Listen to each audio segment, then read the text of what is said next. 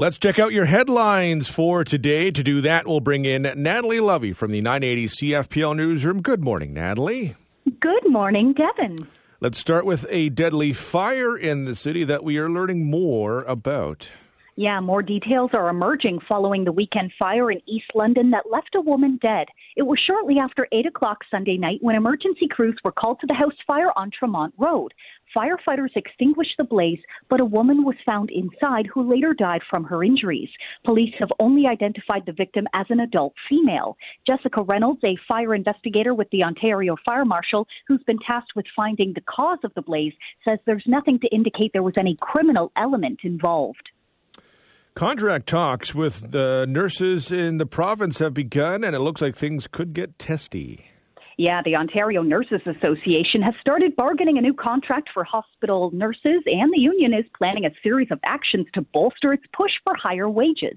The nurses and other broader public health sector workers have been subject for 3 years to a wage constraint law known as Bill 124, which capped increases at 1% a year. Bernie Robinson, the interim president of the ONA, said the last contract left nurses feeling disrespected and devalued. And in this round of negotiations, the union is seeking far more. As talks begin, the union says it's planning a series of escalating actions, starting with having nurses wear stickers while at work that highlight the bargaining priorities of better wages, better staffing, and better care. Late next month, nurses will begin holding information pickets at hospitals as well as at offices of members of provincial parliament. And the ONA is planning what it calls a shutdown protest on March 2nd outside of a Toronto hotel where bargaining is taking place. The nurses do not have the right to strike, and Robinson says they will not be engaging in illegal walkouts. The Ontario Hospital Association has said it greatly values nurses and hopes to achieve a, quote, voluntary, mutually agreed upon collective agreement. A push to have the leader of the Ontario Green Party switch to the Ontario Liberals is under consideration. Yeah, Ontario Green Party leader Mike Schreiner isn't ruling out a bid for the leadership of the Ontario Liberals. The Liberals have been without a permanent leader since Stephen Del Duca stepped down last year following a devastating election loss. Several Liberals have publicly said they are exploring a run at the top, including MP and former Ontario Cabinet Minister Yasser Navik, MP Nathaniel Smith, and current Ontario Liberal caucus member Ted Sue. But a group of Liberals, including former Cabinet Ministers Deb Matthews and Liz Sandals, released a letter Sunday urging Schreiner to join the party and run for the leadership. Schreiner released a response yesterday evening saying he was going to take time to think about their arguments. He says he has no ambition to lead any other party other than the Greens, but first wants to get the thoughts from his Guelph constituents, his family, friends, and colleagues. Well, Chatham's new baseball team has struck out before they even played their first game. Yeah, the new Inter-County Baseball League franchise in Chatham-Kent has abruptly dropped the team name it announced just 3 days ago. The team said on Friday that it would be called the Blackbirds following a community-wide online contest. But it says the name has been dropped effective immediately after it received feedback on the historical derogatory use of the term blackbirding, which it says involves the coercion of people through deception or kidnapping to work as slaves or poorly paid laborers. The club says it made plans to change the name to better reflect the diverse cultural history of Chatham-Kent and regrets any harm the original name may have caused. British Columbia's drug decriminalization plan begins today. Yeah, this is really interesting. British Columbia is introducing a policy of decriminalization today as part of what it says is an overall plan to prevent overdose deaths from illicit drugs. Drug users will be allowed to carry up to a total of 2.5 grams of opioids, such as heroin and fentanyl, as well as cocaine, meth, and MDMA. The province says it aims to reduce the stigma around drug use so people reach out for help to get services.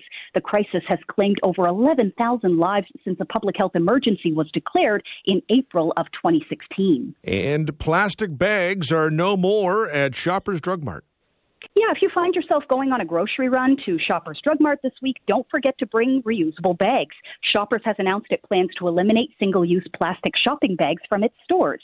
It says it'll begin the transition away from plastic bags across all of its stores starting today and is encouraging customers to bring their own reusable bags when shopping.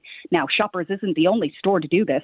After the Canadian government announced their plan to ban single-use plastics like plastic takeout bags in October of 2020, other retail chains like Walmart have decided to transition to reusable bags. Environment and Climate Change Canada says single-use plastics make up most of the plastic litter that is found in freshwater environments. Let's check out what happened on this day in history. In 1839, the Durham Report was published in London, written by Governor General Lord Durham. It was a response to the 1837 rebellions in Upper and Lower Canada.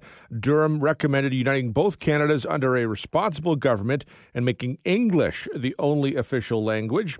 In 1907, Timothy Eaton, founder of the T. Eaton Company of Canada, died in Toronto at the age of 72. He revolutionized Canadian retailing by introducing cash sales and fixed prices for goods, replacing the old credit, bargain, and barter method.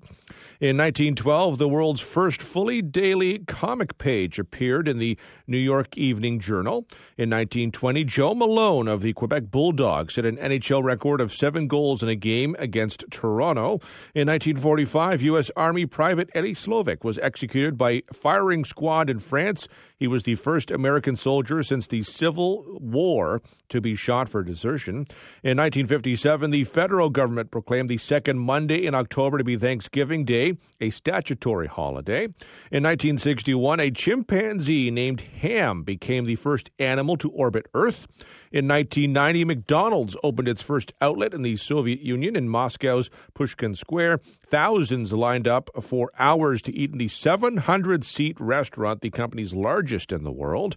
In 1996, Canada's foremost prima ballerina, Karen Kane, announced that she would retire as a principal dancer with the National Ballet of Canada after the 1996-97 season. Her career spanned more than 25 years. In 2001, American businessman George Gillette bought 80% of the Montreal Canadiens plus their arena from Molson for $275 million. In 2018, the Ontario Superior Court ruled that doctors who have moral or religious objections to treatments such as assisted dying, contraception, or abortions have to refer patients to another doctor who can provide the service. In 2021, the death toll from COVID-19 in Canada passed the mark of 20,000 people. And on this day in 2022, Prime Minister Justin Trudeau said he would not meet with truck protesters nor bow to the intimidation tactics by organizers. He said some protesters had gone beyond calling for an end to government-imposed vaccine mandates and instead ended up harassing local businesses, waving Nazi flags, and stealing food from the homeless.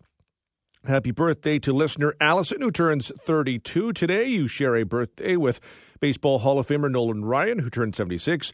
Johnny Rotten is 67. Minnie Driver turns 53. Kerry Washington is 46. And Justin Timberlake turns 42